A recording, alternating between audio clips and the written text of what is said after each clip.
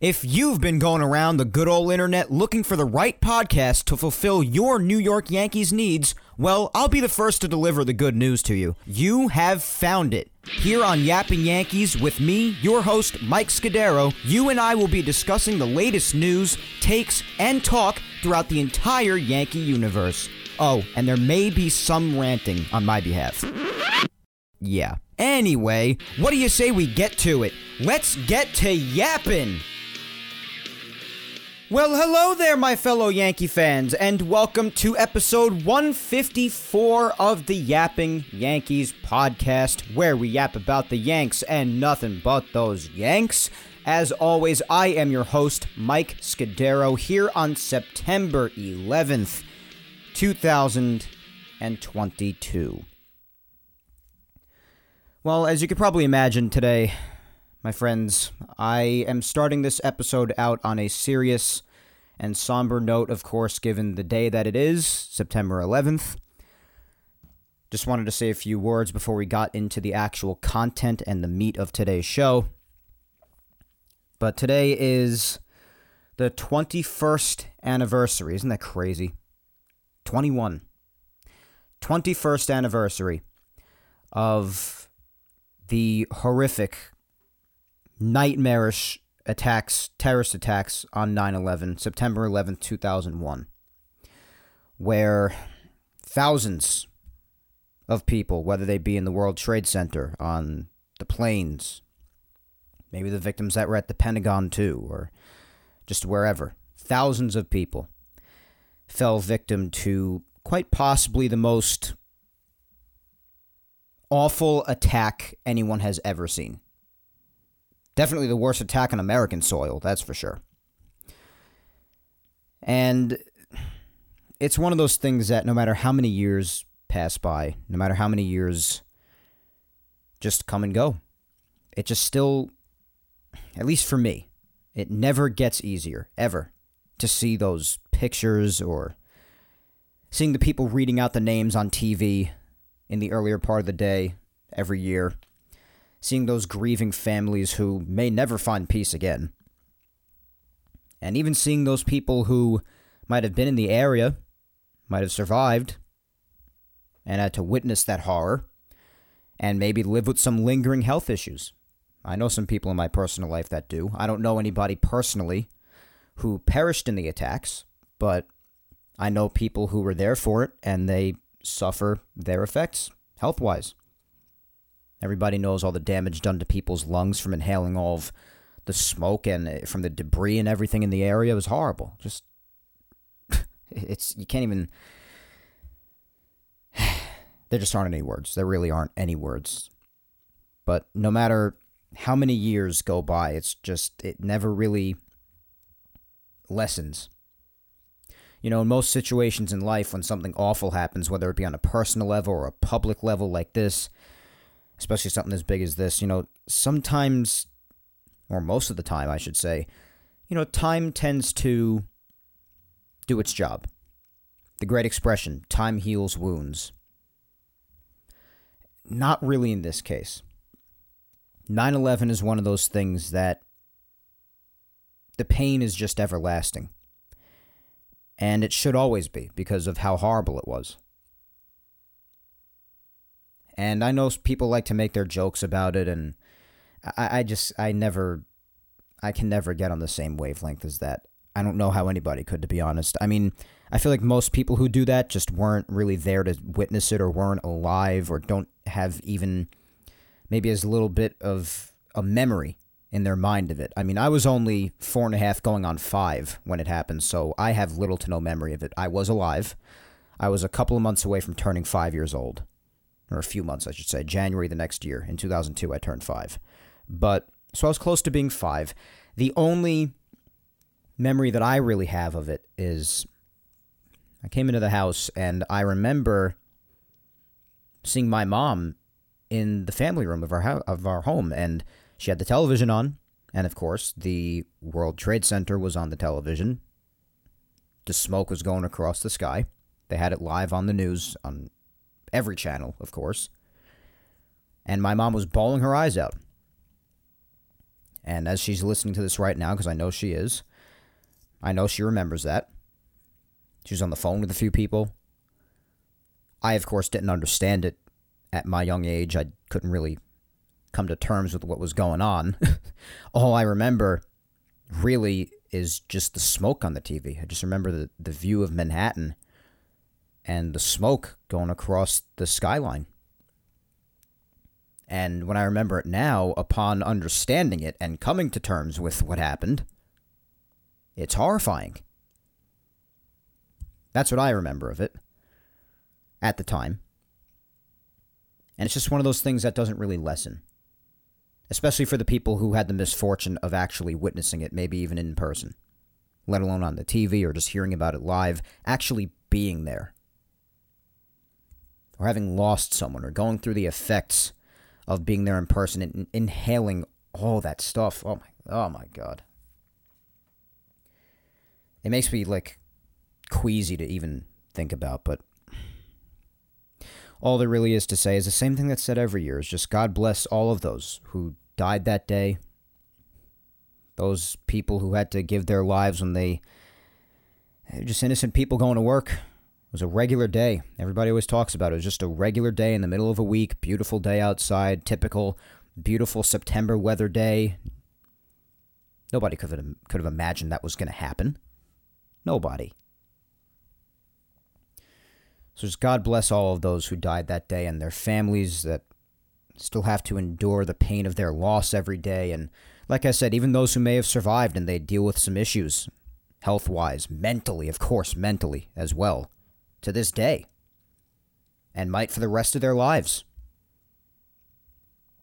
Even all this time later and going forward. I mean, it's just horrible. It really is.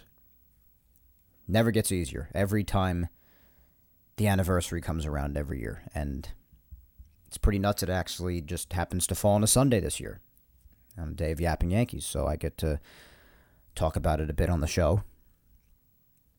I've still touched on it even if it hasn't landed on the day in years past that I've done the show. But now that it actually lands on the day of September 11th this year, it's nice to be able to, not nice, but you understand what I mean. It's good that I get to talk about it and give some thoughts and say some words.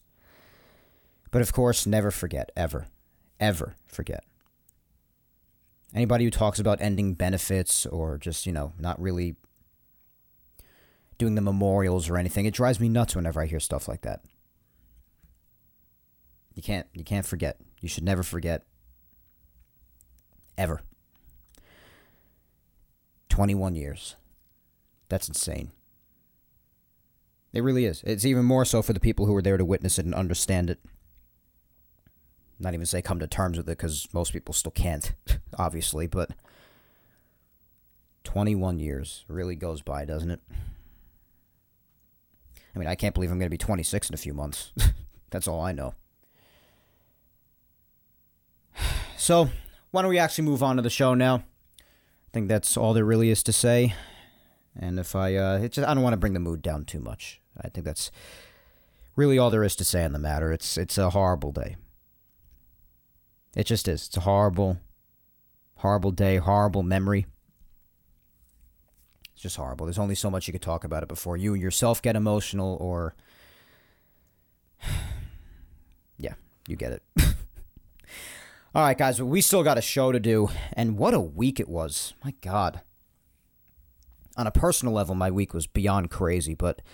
I mean, you look at the Yankees, and the title of the episode really describes it all. Really had a mix of everything this week between injuries, whether it be good or bad news. You had some really good wins this past week, a couple of really bad losses this past week. Just had a little bit of everything, a mix of everything. As you see in the title, it's really what happened. Really crazy week. I mean, the week started out, first 3 games against the Twins, and I'm thinking, there's going to be a highly positive Yapping Yankees episode this Sunday if they keep on playing this way and they keep on showing signs of being back. It's going to be a really positive episode. A lot of positivity centered around it. But then they had a couple of really bad losses.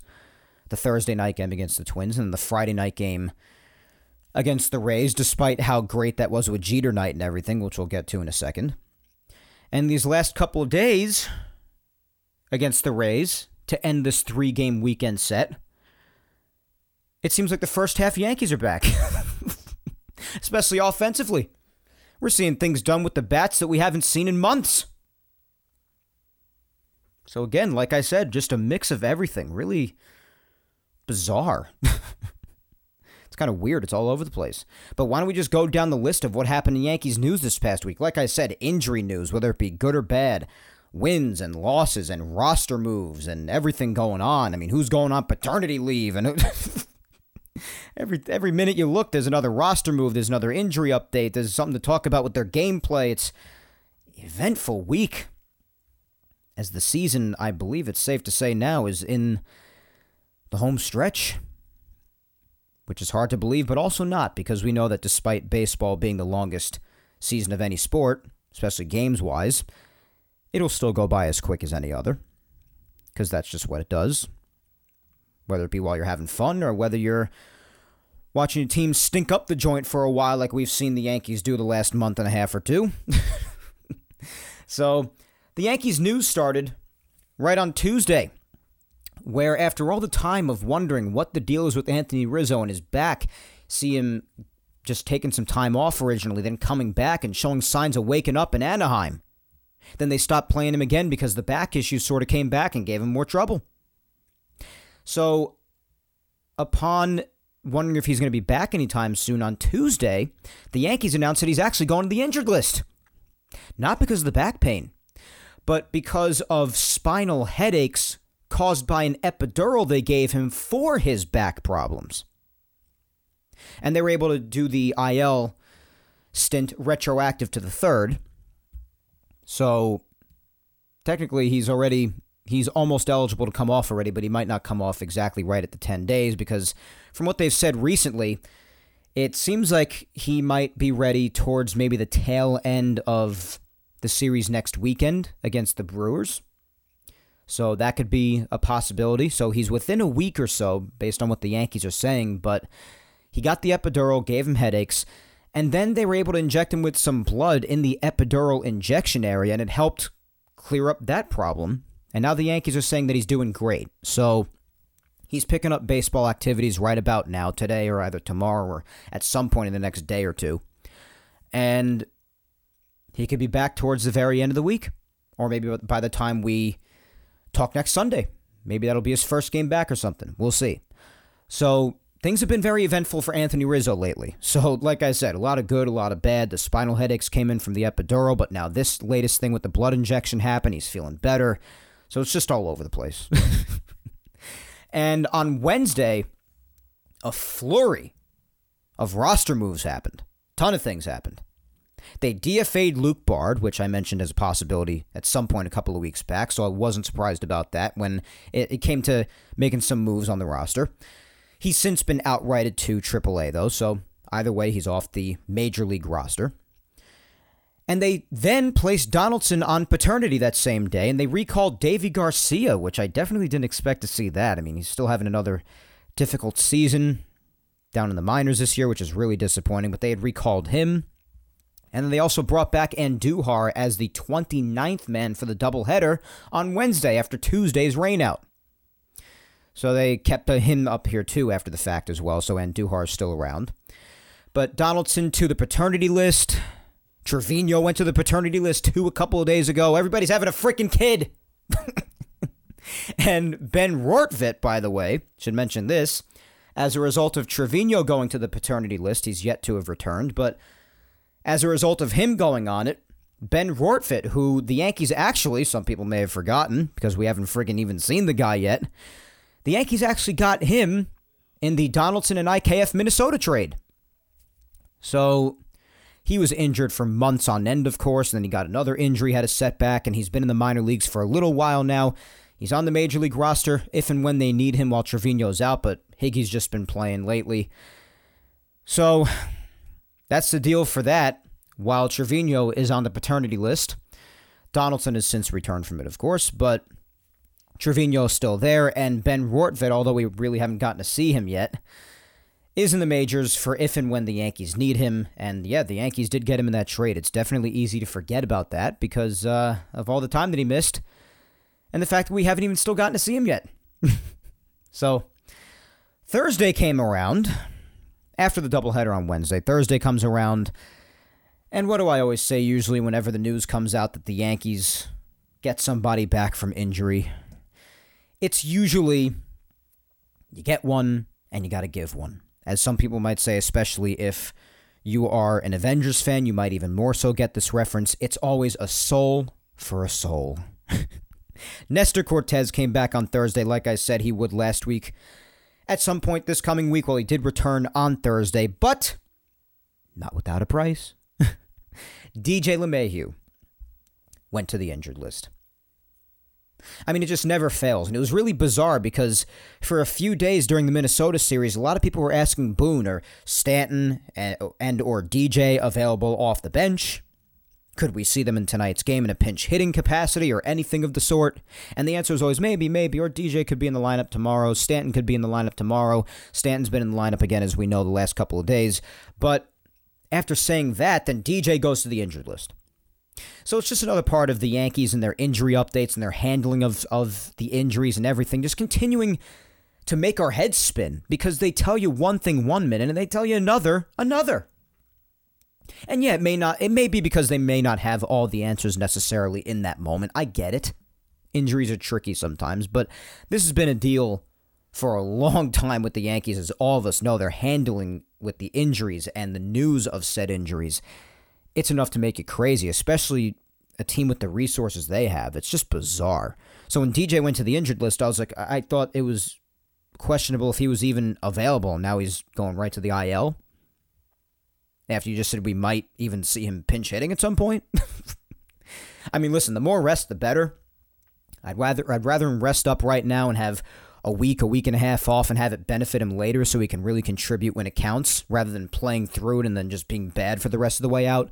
So I'm not going to complain in that sense. It's just that the lack of transparency or the lack of knowledge with certain injuries and the handling of certain injury updates just continuing to make our heads spin like this is just annoying when it comes to the Yankees and their updates on injuries. But the soul for a soul thing never fails, man. Never fails. His toe just won't seem to leave him alone. So, again, hopefully some of that rest will help out. It's said to be sprained, though. So, I mean, at least today they did have another update on him, injury-wise, just like they had another update on Rizzo after his blood injection. But they did say that he may be back for the next homestand in a week or a week and a half, DJ being. So, that's good. Some resting up, and when he's eligible, if he's feeling good, then hopefully this rest will have done him good. His toe will be good to go. That's all you could hope for. Because when DJ's been playing through it, I mean, you're starting to see remnants of the 2021 DJ return. And 2021 DJ was very blah most of the time. I mean, before the injury to the toe came in, you were really starting to see 2019 and 2020 DJ return. I mean, DJ was fantastic, but then it became really clear that it must have still been bothering him, and hence, here we are. So hopefully this rest will have done him some good, but these guys are banged the hell up, man. They really are. A lot of injuries right now. But at least those two might not be alone, Rizzo and DJ, potentially coming back sometime soon, because a few other guys could be on their ways back. Reinforcements. Despite how good the team looks the last couple of days, may not need reinforcements, but hey, a lot of these names would be good to get them back. But as of the last day or two, a lot of injury updates coming across. Harrison Bader and two others, Miguel Castro and Aroldis Chapman, they commenced their rehab assignments in Double-A today. The one that people are most happy about to hear doing that, of course, is Harrison Bader, because, I mean, not only do people, understandably so, mostly including myself, because I've been very vocal about it, never want to see Aaron Hicks in another Yankee game ever again, and Bader would be his main replacement, but I believe a lot of Yankee fans, including myself, are very curious to see what, in fact, they got back in that Montgomery trade. Finally, after all the time that's passed, they want to see what Bader's got. You know you're going to get some pretty good defense out there, and if he can contribute with the bat, hey, even better. I think it's pretty difficult to do much worse than Aaron Hicks did. So in that case, I'm looking forward to him. He's definitely got a good personality about him, so he could definitely provide a good spark, bring some good defense out there in center field, provide some extra cushioning in center field, and not have to play Aaron Hicks anymore. If Benintendi's able to make it back in time, you could have an outfield of him, Benintendi, and Judge. I mean, it could work out very well. Who knows? So I think that's the one that many people are looking really forward to. Harrison Bader returning. Miguel Castro on the roll. Does Chapman coming back? And listen, I don't really consider them to be reinforcements, but at least Chapman had improved prior, at the very least, even though I'm still not a fan of his personally. But the point of the matter is they've got guys returning. Again, Bader making progress. DJ and Rizzo sound like they'll be back in a week or so, give or take, right around the corner. Severino sounds close. Britton sounds even closer. He's been rehabbing for some time now. Just a bunch of guys. So, mostly good injury news. Mostly good. Despite some bad things happening this past week. And, Rizzo not knowing what's going to happen with him with the headaches at first. And DJ going to the IL after thinking that he might even appear in a game soon. And, just things happening here and there. But some good news mostly on the injury forefront. And as I said, Donaldson also officially returned from paternity. You know how I must feel about that. I think I've made my feelings about him more than clear. If you want to just listen back to last week's episode, let alone all the weeks prior to that. But I got to be honest with you, I was really enjoying third base IKF. I mean, what did I say last week? What did I say last week when I was going on my Donaldson tirade? What I was saying was that if you're so insistent on playing Isaiah Kiner-Falefa, why don't you bench Donaldson, which, it kind of worked out when he went on paternity, he was gone, and you play IKF at third where he won a Gold Glove. And like I said, it seemed to be a common misconception after the Minnesota trade when it was said that he was going to play shortstop. Everybody's saying, he won a Gold Glove. Not at shortstop, people. Do your research. I said this then, and I'm saying it now. He won it at third base. And he went back to third base. The Yankees were smart enough to do that with Donaldson being gone. They took mine and a lot of other people's advice. I wasn't the only one saying this.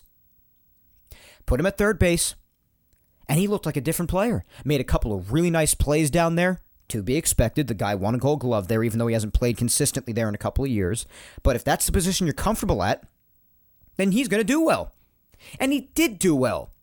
And when he was there in the Minnesota series, look at all the stuff he even did with the bat. He was a different player, it looked like. Wow, who would have known? A guy going back to a position he's comfortable with, all of a sudden playing better? No freaking way. Sounds fake to me. And yeah, it was only a couple of games worth of a sample size, but that just goes with almost anybody, you feel. You move them back to a position they're comfortable in, mainly good things are going to happen. Shortstop isn't an easy position for someone who doesn't have that as their primary position, man. I would think a lot of Yankee fans learned that after seeing Gleyber last year. And it really is weird in Gleyber's case because he came up as a shortstop. I'm aware of that, but I don't know. It just didn't translate when they put him there last year. Didn't translate. And now it's someone who won a Gold Glove at third base being put at shortstop. Hadn't done a really good job there in IKF, and now he goes to third base, and yeah, although it's only a couple of games, looked like a different player. Listen, hopefully he can continue to contribute. You guys know that no matter how I feel about a player personally, if they're on my team, I'm going to root for them. That's just how I work. I'm a Yankee fan, I'm not going to root for anybody to fail, because their failure is the team's failure, and I don't want the team to fail.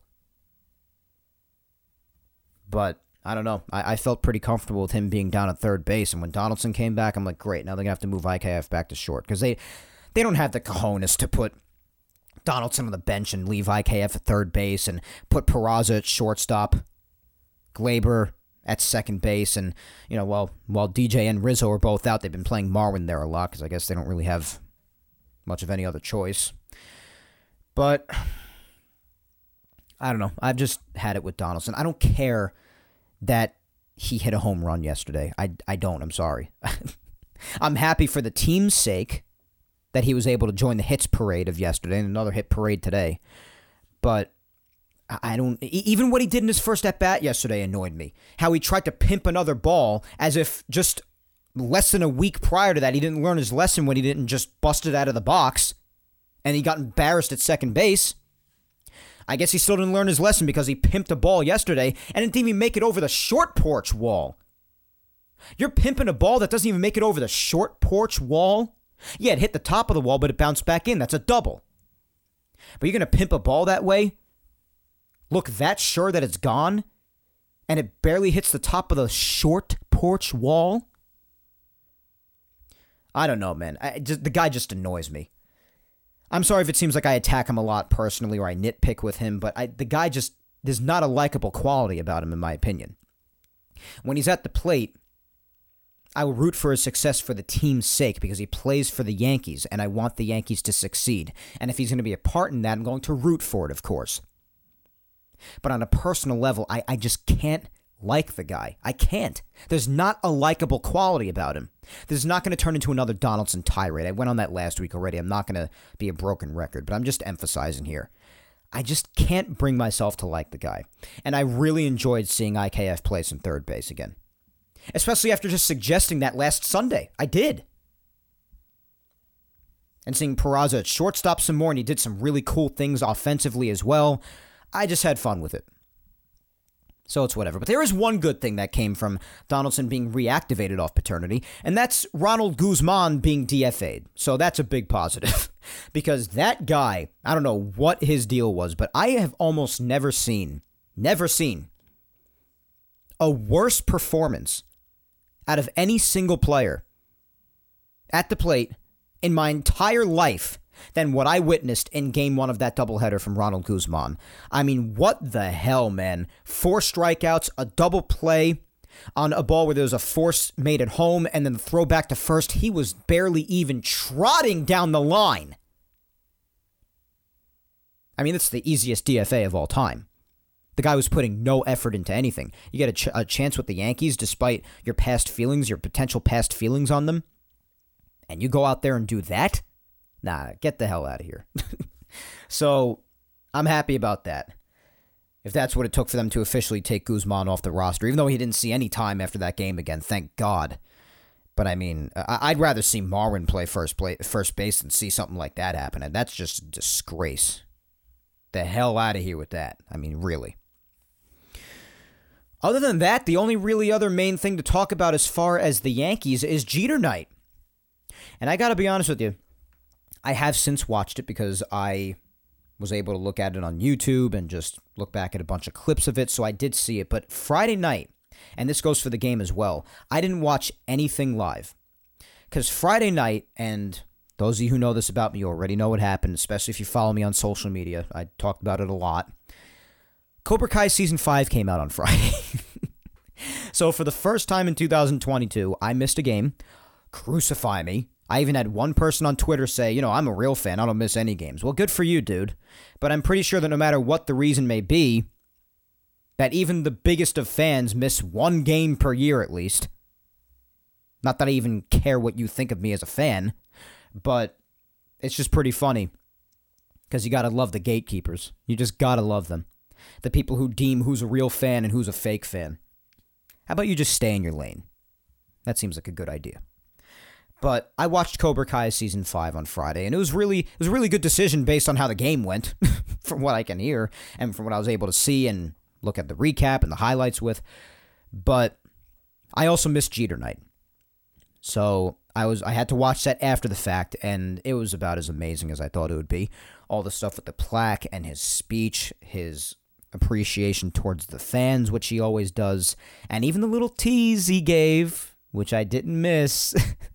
I don't know what's going to come of it in the future. None of us do for sure, of course. But, I love to hear that from my favorite ever. Jeter's my favorite ever. If you know me well, then you know that. Him giving that little tease to the fans. I know you guys haven't seen too much of me in recent years, especially and particularly towards the time when he was owning the Marlins. But he teased.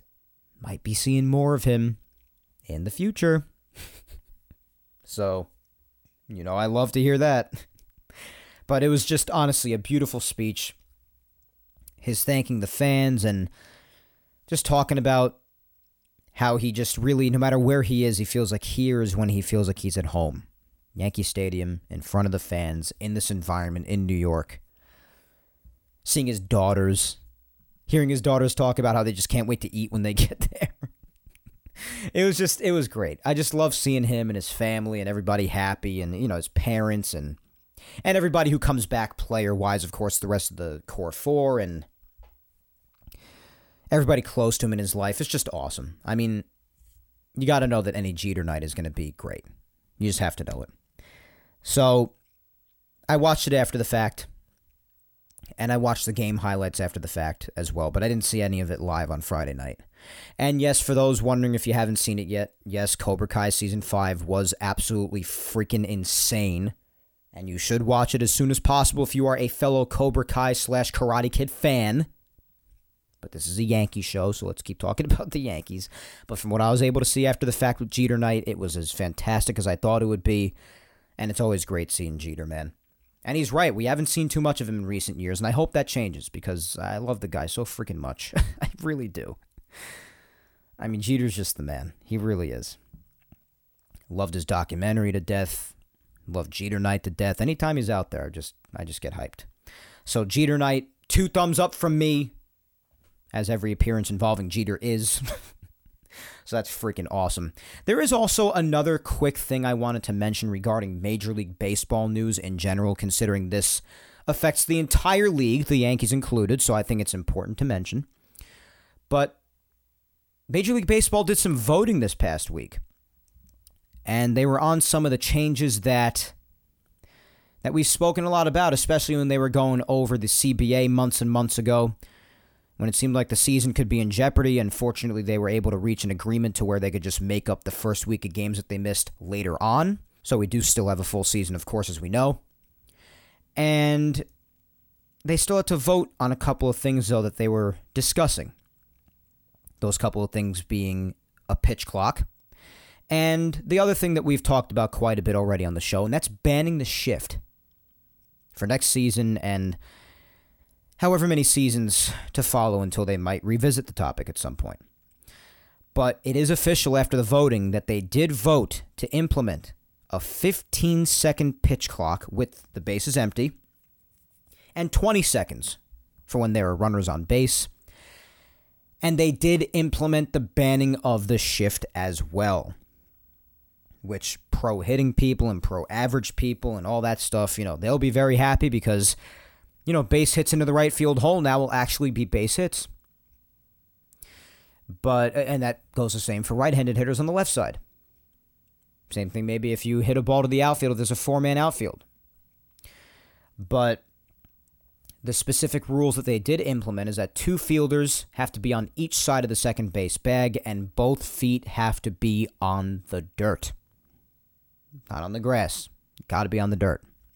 So the shift, or at least the dramatic ones that we know of and see so frequently, they're as good as dead. And I understand both sides of the aisle, honestly. I understand people who are not happy about this because they just see it as strategy, and they basically say, if they want to not have the shift on them anymore, they should just learn to hit the other way and go against it, lay a bunt down the line and get a hit, force them to take it off of them because it's just a matter of strategy, and if they can't get around it, then that's their problem. I hear that. But I also hear the other side saying that the shift has just gotten out of hand and completely out of control. And now that it's gone, you may see an increase in some offense. I hear that side too. I hear both of them. So it's kind of complicated as to where I lie on this.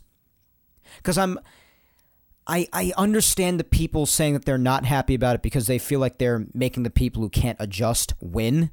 And if they're true professionals, then they should just adjust. And I do agree with that. Like I said, I hear both sides.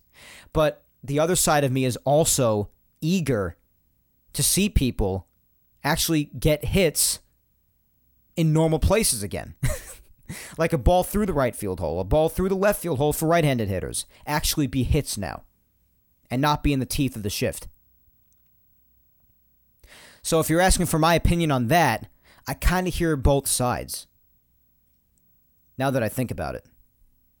Like, I was really just full on upon originally thinking about it. I was just really happy to just see regular base hits restored again. But then people just talking about how they feel like, the strategy is going away just because people can't adjust and they're not happy about that. I kind of hear that too, and upon thinking about it, I'm kind of in the middle on this, to be honest. But I'd be lying to you straight up if I said that I am not excited to see hits through the right field hole and hits through the left field hole and no more four-man outfields. I'd be lying to you if I told you that I wasn't excited for that again. I would, because I do think the shift has gotten a bit out of hand. There have been plenty of times where the shift has been implemented on plenty of hitters who hit the opposite way all the time, and yet they still have the shift put on them. For what reason, I don't know. And it's bitten plenty of people in the ass a lot of the time. So I do think the shift has gotten out of hand. I do. So I don't know. I'm kind of in the middle on it. I really am. And as far as the pitch clock, I mean, I'm definitely happy about that when it comes to pitchers who take an eternity to pitch. That I'm definitely about, because I don't know. I definitely understand pitchers needing to find their center and get ready for the next pitch, especially in a high tension situation, really just intense moment in a game. I understand that, but there are times where it's just too much. And that is the kind of thing, especially when done so frequently, that's when it slows down the game. And I'm a proponent of not caring how long the game goes because I love baseball.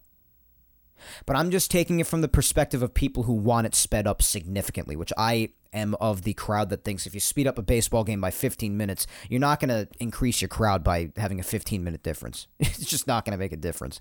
But if you do so want to speed up the game, this is a good method for it, especially for the pitchers who take an eternity to throw the ball sometimes. So that's how I feel about that pretty much. But I don't really care to have the game that sped up. There are times where I'm definitely sitting on my couch and watching a game and watching a pitcher take just forever to throw the ball. I mean, I'm saying I'm going to have to go shave again before this guy throws another pitch. And my beard does not grow in that fast, fun fact. So in that sense, I'm really happy to see that. I'll be sitting on the couch saying, dude, today, Junior. But with this happening now, can't really happen anymore. 15 seconds with no runners on, 20 with runners on. So I'm in favor for that, because if you do want to speed up the game at all, then those pitchers not being able to do that pitch after pitch after pitch and inevitably adding more time onto a game, that will improve things. So I guess I'm in favor for that. But the other side of me that doesn't give a crap about how long a baseball game goes, it's whatever. I don't really care. I mean, I don't care how long a baseball game goes personally. I'm that diehard of a fan. I've watched 20-inning games before straight through. I don't care. I really don't care. So that's really all the news. I mean, really all the news. We're almost 40 minutes in here. Lots to talk about from this past week. But yeah, especially on the news front, just a mix of everything. Mostly good injury news. Of course, Jeter Night. Major League Baseball voting on those rules. And they also voted for larger bases, by the way, which I guess is fine. But that's really that as far as news, guys. A lot to go through. And as far as games, like I said before, with a little bit of a mix of everything. Yeah, there's a bit of a mix of everything with that, too. Monday, Tuesday, Wednesday. Good wins against the Twins. Wins against the Twins. I just realized that. Thursday, bad loss. Irritating loss. A screw job in a few ways. We'll get to that. Friday, which I did not watch. Had to tune into later on and see replays and highlights. All that crap. But not a pleasant game that night either. Mainly thanks to Aaron Hicks, who we have not seen since, thank God. And then the last 2 days. Making you ask yourself, who are you people? In a good way, though. Because the offense is back. I don't want to say we'll stay back for the rest of the week going forward. Who knows what's going to happen? But, my God, the last 2 days. So why don't we get to recapping it all? Why don't we just get right to it? Let's jump into that Yapping Yankees time machine and go back to last Sunday. And we'll catch right up to today. And at the point I am at today, by the way, I started recording, well, basically 40 minutes in now, give or take. I did start recording around 5:45, a little late today. So the game is actually still going on, which it shouldn't be because the original start time for today's game was around 1:40. But as you guys know, the game got off to a late start because it is a really crappy day here in New York today. The rain is on and off constantly, so they kind of had to get this game in, though, because while the Yankees have off tomorrow and could make up a game, the Rays don't have off. And the Rays have a tough remaining schedule like we've also touched on, and they don't really have any mutual off days going forward, I believe. So you kind of got to get this game in today with the limited amount of time there is left on the schedule and the lack of alignment for the two teams being able to make up a game. So they kind of had to play today. Fortunately for the vast majority of the game since they started, the rain is held off. That's good. But the game is still going on. Right now it's 6:26. What inning is it? Let me see. It's actually the ninth, I think. Yeah, let me check on my phone just to be sure. I believe it's the ninth inning. Yeah, Clay Holmes is in the game. The last one. The Yankees have had to bullpen it today. Major bullpen game. Because Herman started on short rest, and he ended up being just an opener and only went one inning. So since then, the Yankees have had Litke come in. He got 2 outs. Weissert got an out. Wandy Peralta pitched 2 1/3, the longest pitcher today. Trevino, 2/3 of an inning. Marinaccio, a 1 inning of 1-run ball, I should say. Schmidt, 2 scoreless innings, and now Holmes is in the ninth. So much needed off day tomorrow. You definitely blew through a chunk of that bullpen. So we shall see. But with the Yankees, with having Luis Severino around the corner, that's definitely a good thing. Oh, it's raining now. It's actually coming down really good. Let's just get this game over with. It's 10-3 anyway. All the exciting stuff happened before I started recording. Anyways, let's get to recapping. Yapping Yankees Time Machine back to last Sunday. Let's do it.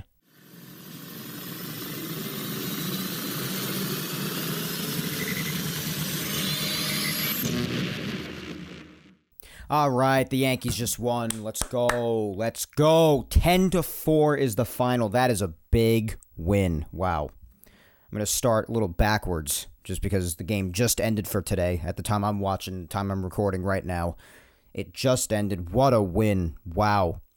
So they win the weekend series against the Rays this weekend, put them down 5.5 games in the division as of where we stand now, which is huge going forward because of the difficult schedule the Rays have for the rest of the season.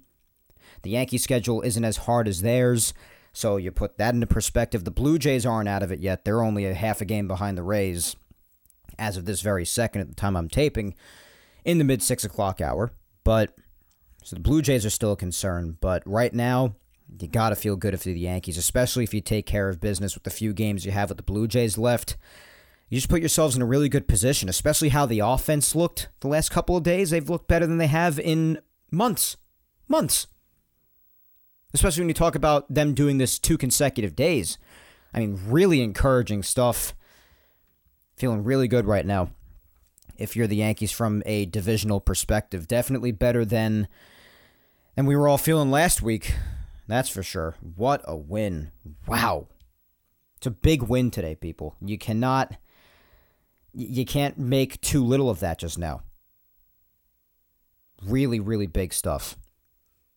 And now that they also won the series, by the way, in case the division does happen to end in a tie, this did seal the fact that the Yankees did win the season series against the Rays. So in the event of a tiebreaker, the Yankees will still win the division in the event of a tiebreaker with the Rays. So that makes it even bigger. It's just a big win. Wow. Awesome. Feeling really, really good right now. If you're a Yankee fan, if you're the Yankees themselves, you got to be feeling real good about it. Big series win and a great way to go into an off day as well, because tomorrow they have off. So really nice job by the Yankees. But let us go back to the beginning of the week. Last week, as we were talking about, I don't remember exactly where I finished with taping last week, to be honest, but the Yankees did end up holding on in that 2-1 game in Tampa. So they were able to salvage a game after all, after the way the first 2 games went. That this is when people were feeling really down about the division chances. Fortunately, they salvaged that last game. They were able to hold on by the skin of their teeth in that last inning. Clay Holmes again giving us all heart attacks. Not a fun ninth inning. And to be honest, he kind of got out of it because of a very generous call by the umpire, which is to not come as much of a surprise given the incompetence of umpires as we know, but nonetheless, it gave the Yankees the win. And they were able to come home on somewhat of a high note, off of a win at least in that sense, and start their 4-game series against the Twins. Now, the Twins, of course, we all know the effect that they have on the Yankees and the fact of how much they boost them sometimes because the Twins just can't beat the Yankees. They can't. This is a foregone conclusion for a very long time now. This is no recent development. This is not something that happens every now and again. This has happened time and time again, every single meeting for a very long time now. And the first game of the series got off to a good start. Taillon on Monday pitched 5 innings of 2-run ball. Not necessarily a great start, but not a bad one either. Did allow 6 hits, struck out 3, again, only the 2 runs. After him out of the bullpen, Weissert pitched an inning and a third scoreless. Wandy Peralta an inning and 2/3 scoreless, and Clay Holmes would finish off the game in the 9th for his 19th save of the year, and actually a very comfortable inning with 2 strikeouts in it as well. And the Yankee offense, they did their thing. And in ways that you didn't expect them to, especially at the beginning. Bottom of the first, Josh Donaldson RBI single made it 1-0. That's definitely not something any of us really come to expect. Marwin Gonzalez, solo shot. Who expects that? Marwin can't hit. Solo shot here, though, 2-0. Top of the 5th, these were the only 2 runs that Taillon gave up, even though he did get into his share of trouble here and there. But this hit. And, of course, he has to do this against the Yankees after not being able to hit with us for the better part of the last few years. But Gary Sanchez, new Minnesota Twin as of the Donaldson and IKF trade, of course, along with Gio Urshela, who was very tough to see because I love Gio. I miss him a great deal. And whenever he made a great play on the field or anything, it just made me miss him that much more. But anyways, Gary Sanchez here hit a ball to another galaxy. It was like 473 feet past the left field bleachers, people. Tied the game at 2, a 2-run shot. Fortunately, though, the Yankees would answer right back with a 2-run shot of their own in the form of none other than the man, the myth, the legend, one of our 2 beloved behemoths himself, Aaron James Judge, having a season for the ages, still, with his 54th home run of the year, making it 4-2. And then IKF with a solo shot of his own, only the 2nd home run of the year for him. Another thing nobody expected, so a great deal of the Yankee runs, with the exception of Judge on this night, coming in ways that nobody expected. That made it 5-2, and the Yankees would win by that score. Really good start to the series. Tuesday, like I mentioned before really briefly, though, it would be a rain out. Not the greatest of weather in New York here this past week, which can't really complain because it's been a very good summer season weather-wise here in New York, but nonetheless, Game 1 on Wednesday of the doubleheader. Like I also mentioned before, a quick little couple of things I mentioned. Ronald Guzman, who was just called up to help things at first base while Rizzo and DJ are out. I mean, just had a completely disgraceful game, as I mentioned earlier. And this game was just torture, man. It really was torture. Unnecessary torture. Domingo Germán started the game. And yeah, this was recent. That's why he was on short rest today. He was only on 3 days rest, Thursday, Friday, yesterday. So he went 6 innings, allowed 3 runs on 7 hits, and struck out 6. Wasn't a brutal start, but it just got off to a rougher start more than anything, especially right away in the top of the first. Jose Miranda hit a 2-run shot off him, and then the top of the 4th, Celestino hit an RBI single to make it 3-0. So most of it happened earlier on in the first inning and then 1 dent in the 4th. But other than that, Germán pitched okay, I guess. Bottom of the 4th, the Yankee offense started to wake up a bit. Aaron Judge solo shot his 55th and his most recent one. So he has not hit a home run since Wednesday. Little something to keep an eye on, even though he's still been playing great games. He's still had some really solid games the last few days, but hasn't hit a home run since this. So his 55th home run made it 3-1, a solo shot. Then Gleyber Torres, who has shown signs here and there of waking up the last few days, and I'm all for it. You know, I've basically run out of patience for Gleyber, but hey, if he's going to go on a run here at the end where it's most important, then hey, he could win a lot of people back, especially in a time where a lot of people are missing. He could win a lot of people back. I even put that on Twitter. I did. I put it on Twitter a few days ago. I said this is a time period where he could really be winning a lot of people back, but he just seems to just be coasting along and keep on heading down. But here he did something the last few days. He's kept it up even today. Hit 2 home runs today. So, some signs. Who knows? That would be huge, of course, because there's no denying what Gleyber could mean to this team. It's just a fact of him not doing it for the vast majority of the last 3 years. So, a lot of people are out of patience. But here, big home run again. Back in Game 1 on Wednesday, tied the game. A 2-run shot, his 19th of the year. And then, no scoring. A lot of blown chances, just over and over again, happening for inning after inning after inning.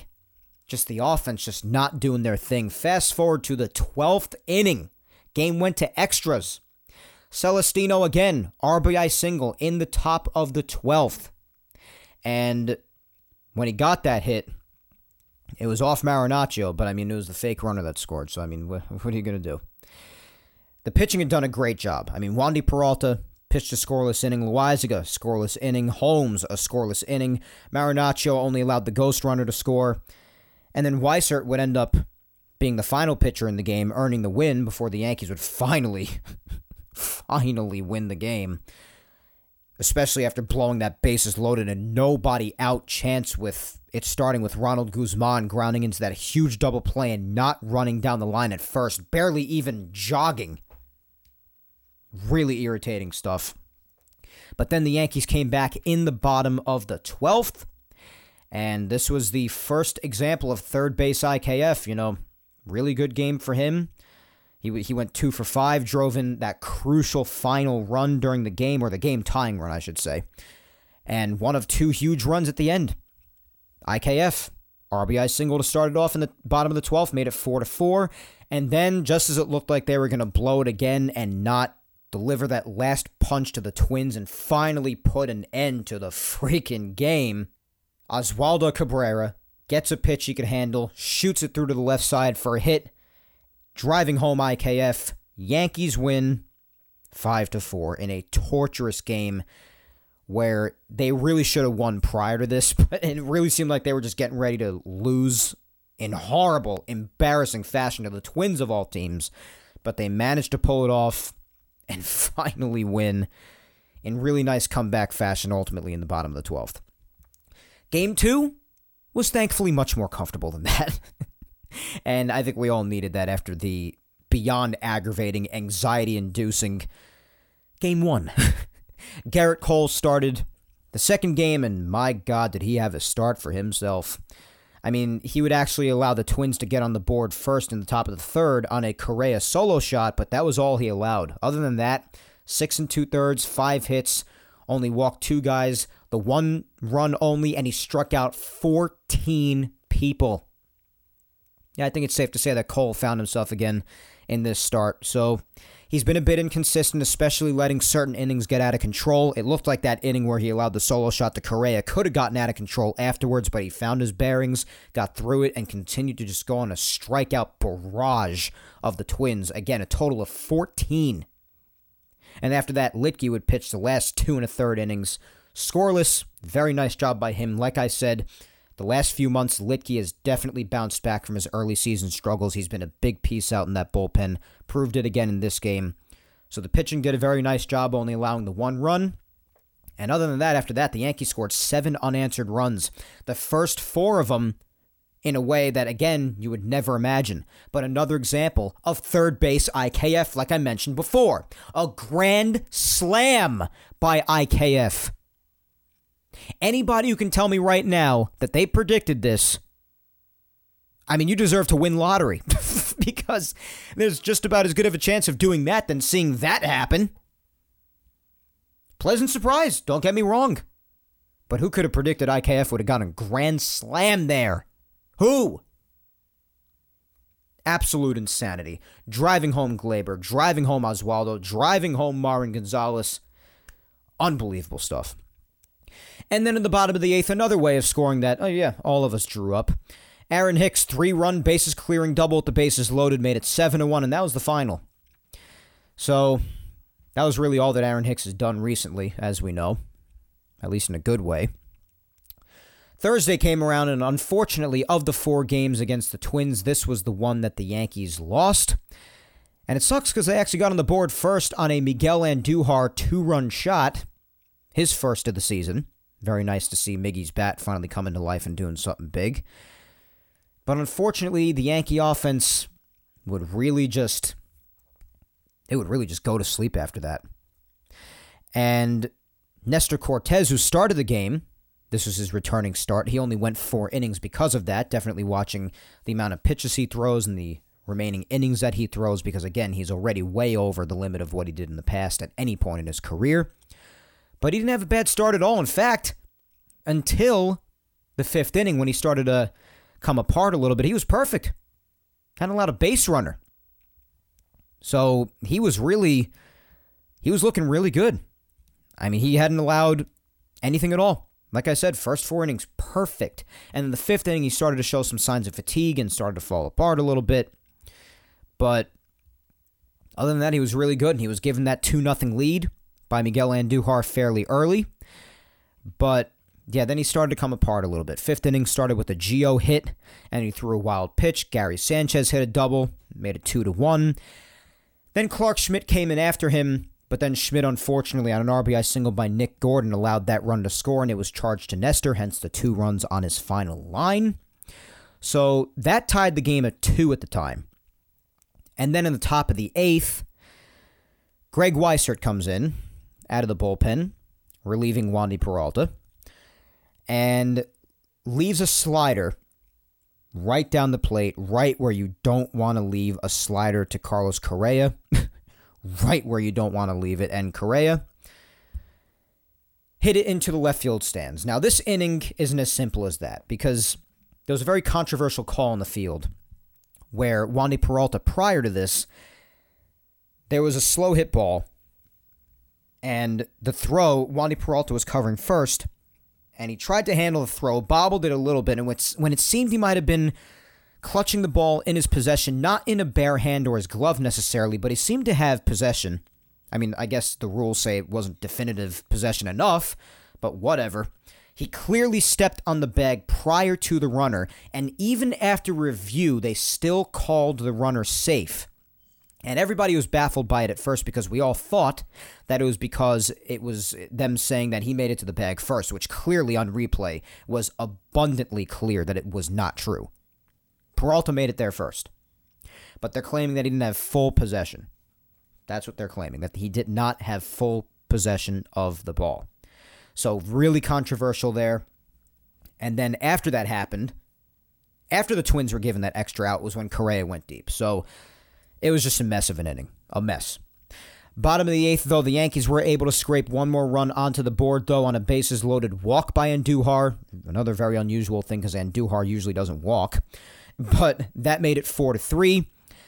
And in the bottom of the 9th, another really painful inning for the Yankees. Oswald Peraza managed to make it on base with a single of his own. Aaron Hicks actually hit a double. Made it 2nd and 3rd with 1 out. And then Fulmer, who was on the mound at the time, Michael Fulmer, obviously intentionally walked Aaron Judge. Much to our displeasure, of course. Then Gleyber Torres was up, and this was a real screw job right here, man. This really was. It was 2-0, and Fulmer threw 2 pitches that were out of the strike zone factually. Should have been a bases-loaded walk to tie the game at 4, but it wasn't. 2 of them were called strikes when they were not strikes. And then Gleyber swung at a slider for strike 3, and it was a strike. The slider was a strike, so he swung at a strike. He didn't expand the zone at all, but those 2 other calls before, that was a backbreaker, because after that, it was 2 outs, and then IKF grounded out. So yeah, the Yankees blew the chance, but they should have tied the game as well. I don't like very often necessarily to blame the officiating entirely on losing a game, and the Yankees certainly had their chances. That is definitely a big reason why they lost as well. I am not omitting that at all, but the umpires need to take a great deal of blame for this one, because they The replay with Wandy's controversial, but especially the Glaber at bat at the end. I mean, the umpires were a disaster to both sides, as they often are, because they can't do their jobs properly at all. But that ninth inning call was that was a screw job, man. That was awful. Awful. Got to be better than that. You just have to be better than that. So unfortunately, it resulted in the Yankees dropping that game, but they did still take the series 3 out of 4. And on Friday, they welcomed the Rays into town, and this was the game that I did not even watch, just, full transparency. But while I was watching Cobra Kai, he had Jeter night. And then this game was started by Frankie Montas again. And his final line does not look all that great. Obviously, 5 2/3, 9 hits and 4 runs, all of them earned. I'm not sure they should all be earned. And 4 strikeouts, and that's a disastrous final line. But honestly, if not for Aaron Hicks, then Montas would not have allowed 4 runs. I mean, that much is just abundantly clear. The legitimate one he allowed was in the top of the first.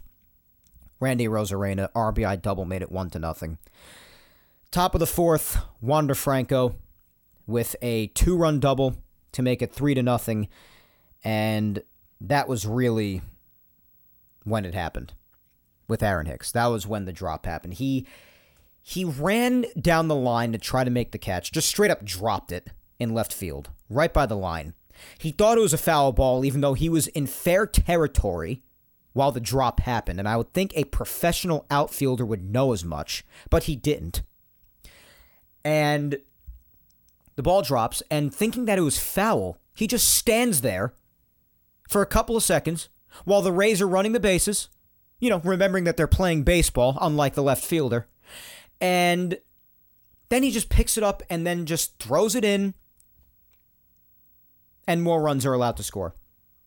And after that, things are made even worse when Arozarena hits another double, drives in another, and makes it 4-0. So now things just feel completely deflated at this point. The only things the Yankees were able to do, and it was in the bottom of the 7th, Aaron Judge on an RBI single drove home Peraza to make it 4-1. And then in the bottom of the 9th, Higashioka hit a solo shot, his 8th home run in the year, made it 4-2, and that was the final score. But the main topic of this game was, with a lot of people, was just talking about Aaron Hicks and how much of a continued disaster that he has been and keeps on being. And he was taken out, and there was a question as to whether that was a punishment or whatever it was, or if it was just taking him out in general. And Boone basically said it wasn't a punishment. From what Aaron Hicks said, it seems like it very well could have been. Either way, I don't care. It was the right move. You got to take him out after that. You have to. Between how much of a disaster he's been in general for countless months now, and just having that happen, he's just not paying attention at this point. On top of his crap gameplay, he's just not even paying attention. He drops the ball in fair territory, and then after that, what does he do? He just nonchalantly walks around just being pissed off about it, all while the Rays are playing baseball, and he's just not even aware of what's going on. Inexcusable. I'm done ranting and almost popping a blood vessel over Aaron Hicks. We already know the deal over him. And I guess I'm a little emotionally detached because I didn't actually watch it live. But, I mean, I don't want this guy in another Yankee game anymore. I'm done. Especially when Bader's back. We've mentioned in weeks past already, once Bader comes back, what should happen. But especially when Bader's back, there's no need anymore, guys. It's over. The Aaron Hicks experiment has got to be done. There is no upside. I don't care if he gets hit every once in a while. Everybody's bound to run into one on accident every now and again. I don't care. It's got to be done. And this, it really felt like, especially because the Yankees don't usually do this, especially because he was removed from the game, that really felt like a final straw sort of a scenario. And for the sake of the team, for the sake of Aaron Hicks, to be honest with you as well, and for the sake of the fans, just for the sake of everything involving the Yankees, I hope that was the final straw. It's got to be. Well, fortunately, on the contrary to that, though, that being such an irritating loss, I mean, it really just, there was a deflated sort of an atmosphere about that game, especially after what happened with Aaron Hicks. Everybody was just like, they're going to lose this game. And with how flat the offense was, it just didn't feel good at all, and not a good way to open up the series, especially with all the division controversy and everything. But like I said before, the last 2 days, especially from an offensive standpoint, this looks like a different team these last 2 days, or a team that we might remember from the first half when they were just scoring nonstop, unbeatable. And that's what it seems like the team has returned to these last couple of days, both today and yesterday. And they didn't waste any time. In both instances, today and yesterday, all of the damage was done towards the beginning and in a barrage, in just an ambush of runs. I mean, in yesterday's game, it happened in the first inning before the Rays were even able to really get an out. It seemed like there was no putting a stop to it. And it came off of Corey Kluber in the first game, no less, who has had great success against the Yankees this year so far, but not in this game. Starting the game was Jameson Taillon, and he pitched a very, very nice game. 7 1/3, only 3 runs allowed, and 2 of them came from when Lou Trevino was on the mound, but they were base runners on base who were Taillon's responsibility, so take that into account. 7 1/3, 6 hits, and 8 strikeouts, one of Taillon's better starts in a long time. Trevino came in and got 2 outs after that, allowed those 2 more runs to score, but it's fine. Loaisiga scoreless 9th, and the offense, like I said, from the get-go, just relentless. 7 consecutive singles. But the scoring-wise, bottom of the first, Gleyber Torres, RBI single. Oswaldo Cabrera, 2-run single. Miguel Andujar, RBI single, 4-0 at this point. Then after that, Kyle Higashioka grounded into a force out and drove home Oswaldo Cabrera, made it 5-0. Aaron Judge, RBI single, made it 6-0. All on singles. Every run in that inning, except for Higashioka's force out. Incredible. Just incredible. That was really just when you were asking yourself, who is this team? Based off the way they've been playing, especially offensively the last month or two. I mean, it's just unbelievable. All of those hits in a row, and then even after that single streak ended, Aaron Judge RBI single made it 6-0. Bottom of the second, Evan Donaldson, who pimped a ball that didn't even make it over the short porch wall in the first inning. He was one of the 7 consecutive singles. He actually hit a solo shot in the bottom of the second. His 13th home run of the year made it 7-0. Top of the third, the Rays got their 1 run, except for those next 2 in the 8th inning. Wander Franco got an RBI single, made it 7-1. The Yankees scored even more after that. 2-run single, IKF made it 9-1. And then later on in the game, bottom of the 8th, Stanton would go deep with his 25th home run of the year, his first one since coming off the injured list, his first extra base hit since coming off the injured list. That made it 10-3 at the time. And that was a score the Yankees would win by, so really encouraging game. And then another really encouraging one today. 2 consecutive days in a row. 2 consecutive days with 10 runs. And in today's game, it was even more impressive. All of it came especially at the beginning. In the first inning, bottom of the first, Gleyber Torres, 3-run shot.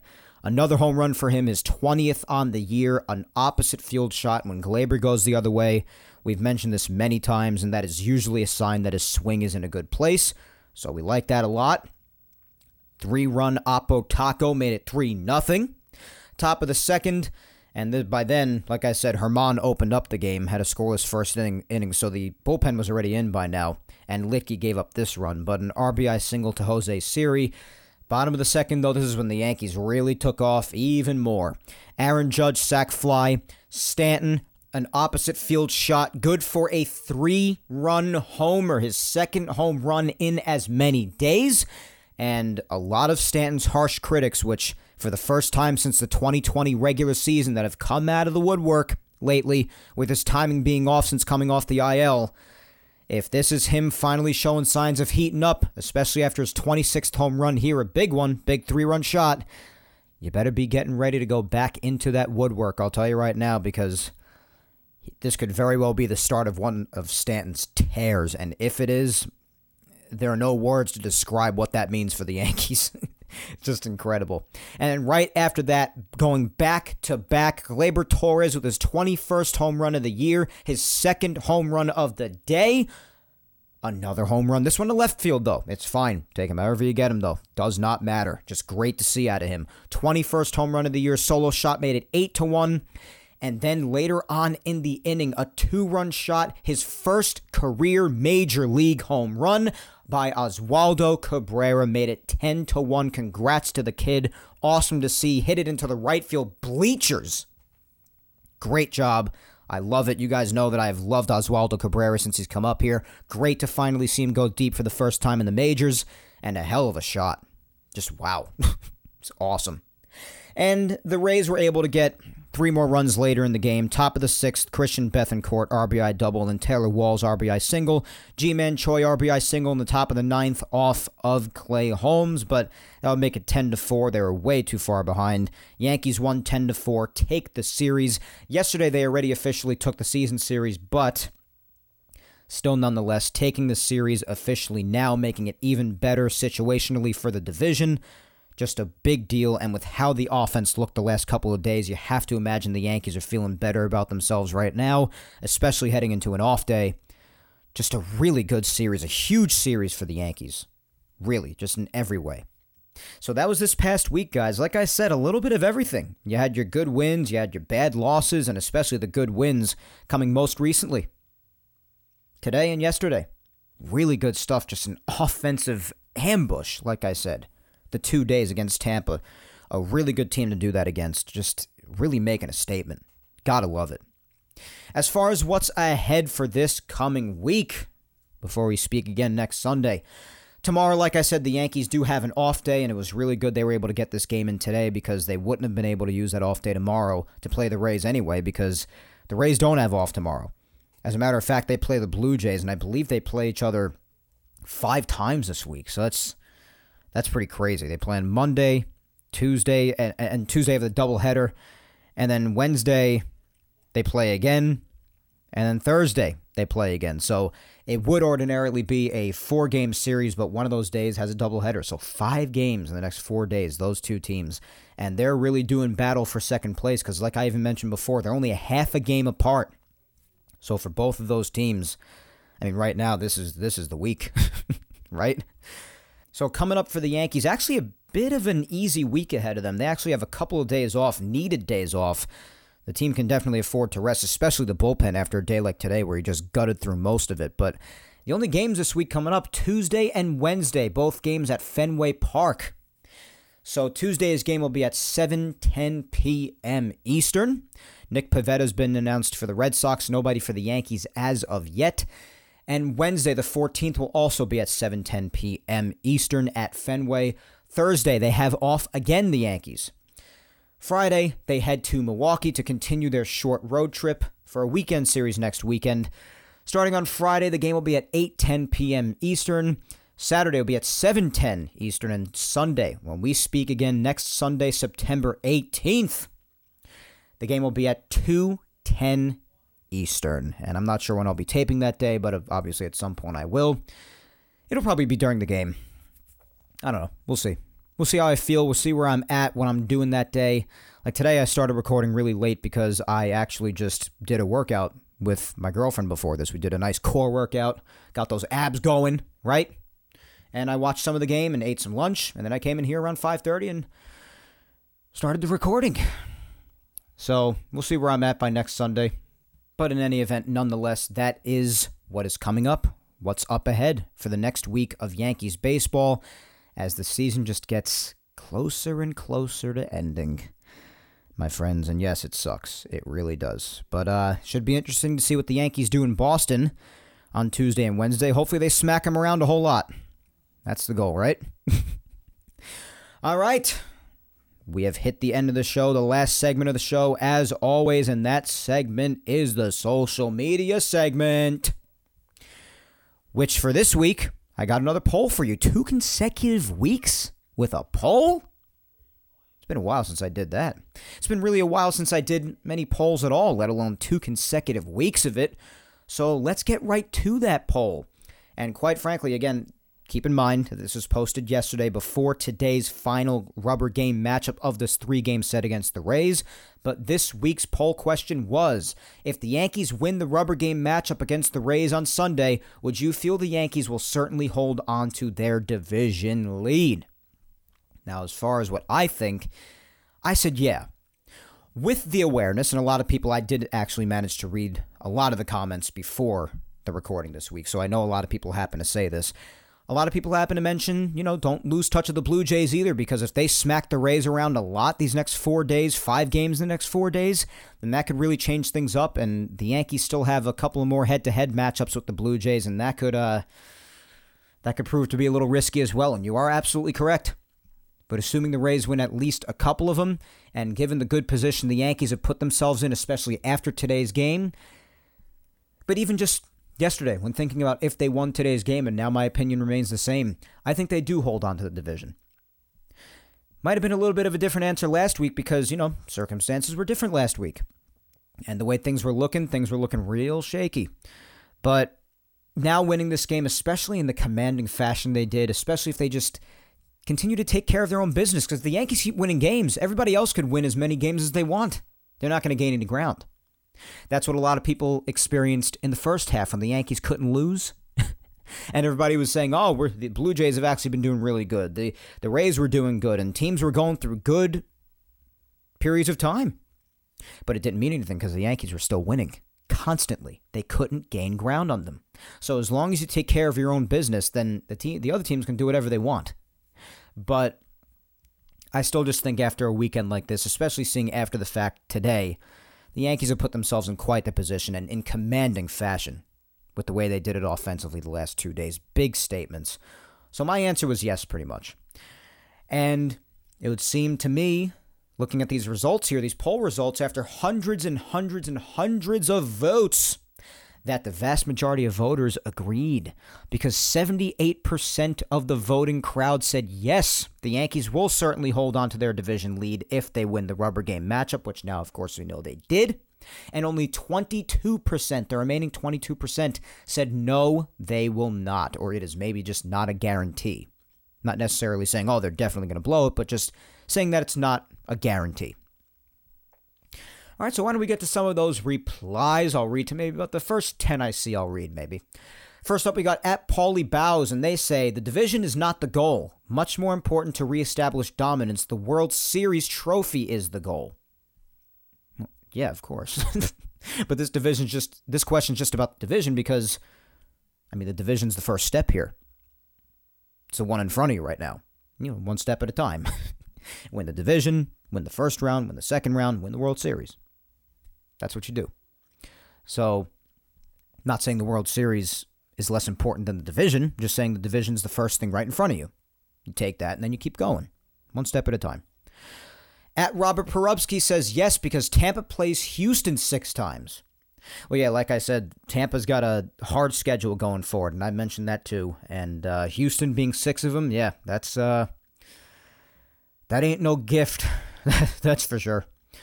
So, yeah, Tampa's difficult schedule going forward definitely plays a role. I've talked about it quite a bit. Rob at Laker477 says no. Unfortunately, they've been playing way too inconsistently for me to be certain of anything right now. Well, that's fair. As far as the inconsistency comment, though, I would actually say that the last month and a half or 2, they've actually been pretty consistent. Consistently bad. But yeah, I definitely understand, though. Because the way they have been playing, whether it be consistently bad or just inconsistent in general, they have not been good.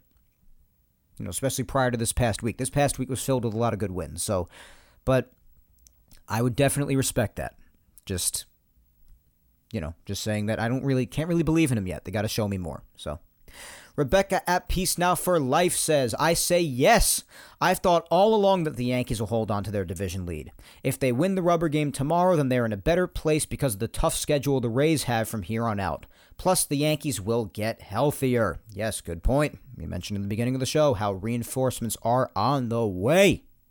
So that is definitely a good point. And of course, they did go on to win the rubber game matchup, as we know. But like I said, this was posted yesterday. So give the replies a little bit of slack with that. But I respect the optimism, Rebecca, especially with now seeing for certain that they won, but even still just thinking the same thing yesterday, just thinking if they won. Yeah, they have really put themselves in a good place, especially with 2 consecutive days of great offensive performances. The difficulty of the Rays schedule, like we've mentioned, and plus, yeah, reinforcements coming around, the Yankees getting healthier. It's good stuff. Up next, we have Tom at Baseball Czar, and he says, I think they'll win the division either way. Even with the injuries, we are better than the Rays. Yeah, I can agree with that. I can definitely agree with that. Especially the last 2 days, I think they've expressed that. I just think last weekend, just a lot of things just didn't go their way in that prior series in the Trop. I mean, they've always had a tough time in the Trop. It's a house of horrors for them, along with places like Oakland. You know, they just never really had good fortune in places like that in the last bunch of years. But yeah, I do agree with that. The Rays are always a scrappy, tough team, but I do believe that they're better than them truly this year, and even with these injuries. And they proved that this weekend, at least. So, up next we have at Harjate1NY. And they say the most significant part of the game is mental, and they all have to come together, and it definitely can be done.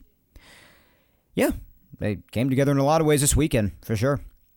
Spencer at Musician DMD says, to echo my remarks from last week, I just feel pure intuition that the Yankees will persevere and secure the division title. For me, a 40-plus year fan, the 96 team whittled away a 12-game lead to 2, putting their lead over Baltimore in peril. They looked as vulnerable as this team. I do expect the September run to get very gnarly. In spite of the Rays' competitive schedule, I think they will do very well and stay close behind. If there's a team up for the challenge, it's them. But on October 5th, the Yankees will be situated atop the American League East. Yeah, you make good points about 96, Spencer. That is definitely true. And they were looking iffy, but then, of course, we know the run that they would go on and what that would ultimately lead to in 96. So, yeah, I'm inclined to agree with you. I definitely am. And listen, if you've stuck with that the whole time. I didn't say that they wouldn't last week, but I was a lot more shaky on it. I definitely was. Alrighty, next, Tina at MountainGal456 says, one can only hope, Mike, and I keep staying positive and hoping, so yes. I respect the positivity. Definitely do. At Laura_Icemont says, yes, if they can hold off the Rays, then the division is a lock for the Yankees, in my opinion. Fair enough, Laura. Well, I guess it is in this case, then. At RMNY1976 says, if they win tomorrow in the rubber game, then yes, I feel good. 5.5 up with 19 to play. Yankees have the tiebreaker, and Toronto and Tampa play each other 9 times, which will negate either from making up much ground if they win an even amount of games. 9 or 10 more wins should do it. 93 to 94 should win the division and the bye. Yeah, because they have the bye if they win the division and stay second best in the AL, which winning the division would do so. So yeah, with 19, yeah, I agree. 19 to play and 5.5 up right now. Like I've said, the Yankees have put themselves in a very good position, made a big statement with the way they won the last 2 games. And having the tiebreaker, like I also mentioned, yeah, it's just all good stuff. It was a huge weekend for the Yankees in that sense. It really was. At DValente2267 says, yes, sir. Okay, yes, sir. I agree. At Christian_NYYST says, yes, with a gif of Daniel Bryan going, yes, yes, yes. All right, fair enough. Well, I should say Bryan Danielson now. All right, next we have at Veterano says, yes, a 5.5 game lead with just over 20 left and so many key pieces still to come back would make it almost impossible to lose the division. I feel we've survived through the worst of things, and I expect a solid finish to the season with some momentum going into the playoffs. Yeah, that's the hope, especially if you see guys like Stanton heating up again and you have everybody coming back if they don't take too much time to shake the rust off, if they've been out a while. Yeah, it should only mean good things for this team for sure. I'm inclined to agree. At T-Sebas Rocks says, yes, because I've been a Yankee fan for decades and have never and will never give up on them. Fair enough. Fair enough. Up next, we have at NYY SportsFan 96, and they say, Tampa Bay can still go on a run if the Yankees don't go on a big winning streak. I don't think they're going on a big run because of their remaining schedule, so I don't think they will go on a run necessarily, but And in that case, I don't think the Yankees really need a big winning streak. But listen, the Yankees, if they just take care of business for most of the rest of the schedule, then they'll be good. Because if they just keep winning, nobody else can do a damn thing about it. So, next is Original UYF 1950. And they say, if Yankees win on Sunday, they have just 21 games remaining and be up by 5 games over the Rays in the loss column. If the Yankees can go 11-10 in those remaining games, they'll finish the year 96-66. The Rays will have to go 19-5 in their remaining games. I like the Yankees' chances. Yeah, there's the math right there. I thought the prior comment saying 19 games was a little off. I thought they still had 20 plus. But yeah, absolutely. Yeah, that's pretty obvious which team's chances are better at that point, for sure. I totally agree with that. At Mike B _923 says 2 things to keep in mind. 1, we technically have a 1-game lead larger than what we have now. And 2, Toronto is red hot right behind Tampa, and the Yankees have a series with them soon too. They're just as in the hunt as Tampa is, yes. One of the comments I mentioned before saying this, and I totally agree with that. I've had my eyes on Toronto the whole time. I have not let it slip. The Orioles and especially the Red Sox are a bit more back, to say the least, even though the Orioles have definitely had their moments of impressing me for sure. But yeah, Toronto is definitely in the hunt, and the Yankees do have more games against them while the Yankees are done with the Rays in the regular season. That much is true, so good points for sure. At Yankee Ken says, it's hard to say. I'll go with yes. The Yankees do have a compromised roster, and the Rays have a tough schedule. Even when the injured Yankees come back, they might be rusty. The Yankees' pitching has been really good, so that's keeping them going for now. Yeah, we mentioned that last week too, how the pitching has been on sort of an incline now, and then the offense took a dip when that started to happen. So it's just a matter of things not being able to really click at the exact same time. But yeah, for sure. Even with the compromised roster, especially these last couple of days, but for the most of this past week, they've still been getting some wins. The Rays, their tough schedule, yeah. You hope the guys aren't rusty when they come back. Definitely true. All good points. See how it ends up. I happen to agree with the vast majority of these replies so far. At Javian114 says, yes, I do. Okay, fair enough. Let's just do a few more. I've read a bunch.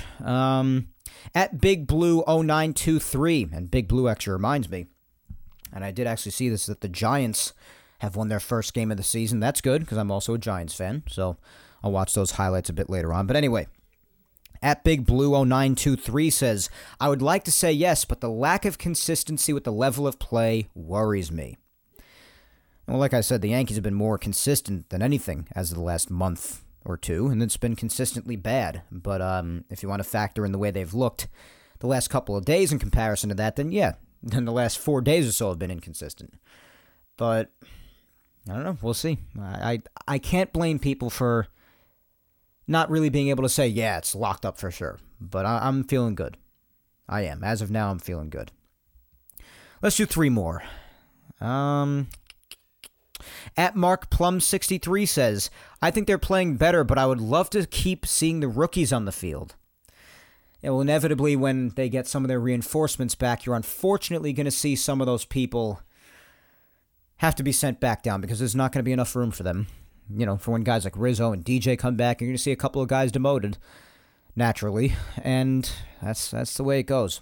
But some of them, yeah, I would definitely love to keep on seeing them get some shots here.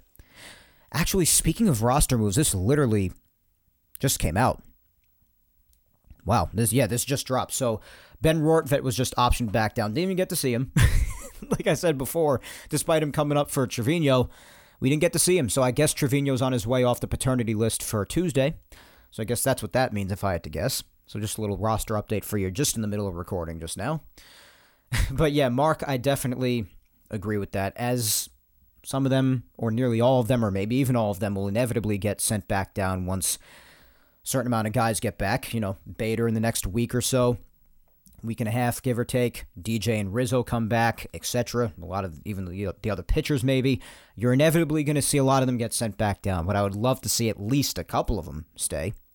I love Oswaldo Cabrera. I love what I've seen from Oswald Peraza even, but you're almost certainly going to see Oswald Peraza go back down. But I hope at least if that happens, you get Oswaldo Cabrera to stick around for at least a while. I've really come to like him.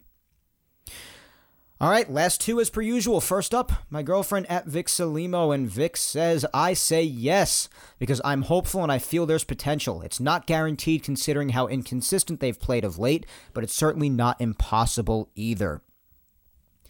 Yeah, that's agreeable. Yeah, like I said, especially if you want to just talk about the last 4 days, and yeah, it's been inconsistent with the offense, because 4 days ago and 3 days ago, the offense was miserable.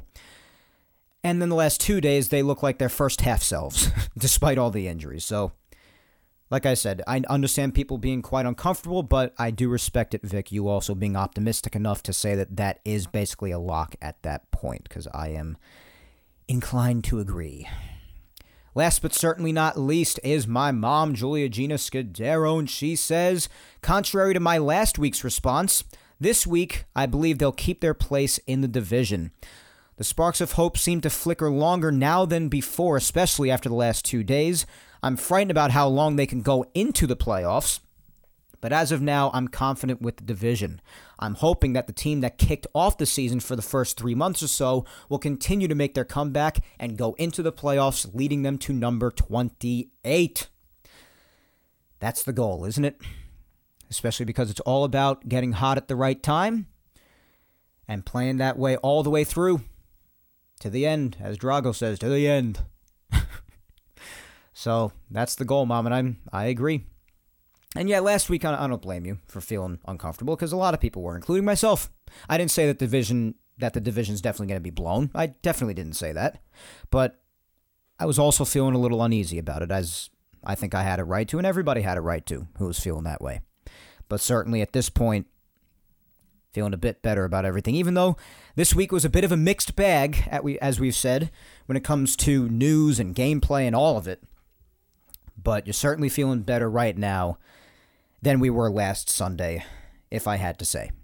So that's that, and that is very important. But with that being said, my friends, that is basically all for episode 154 of Yapping Yankees today. Please remember, if you don't already, to follow me on all social medias, my friends. Facebook fan page, Mike Scudero NY, Twitter at Mike Scudero, and Instagram is Mike Scuds97. Please also be sure to subscribe to Yapping Yankees on all 4 of the platforms it's available on if you do not already.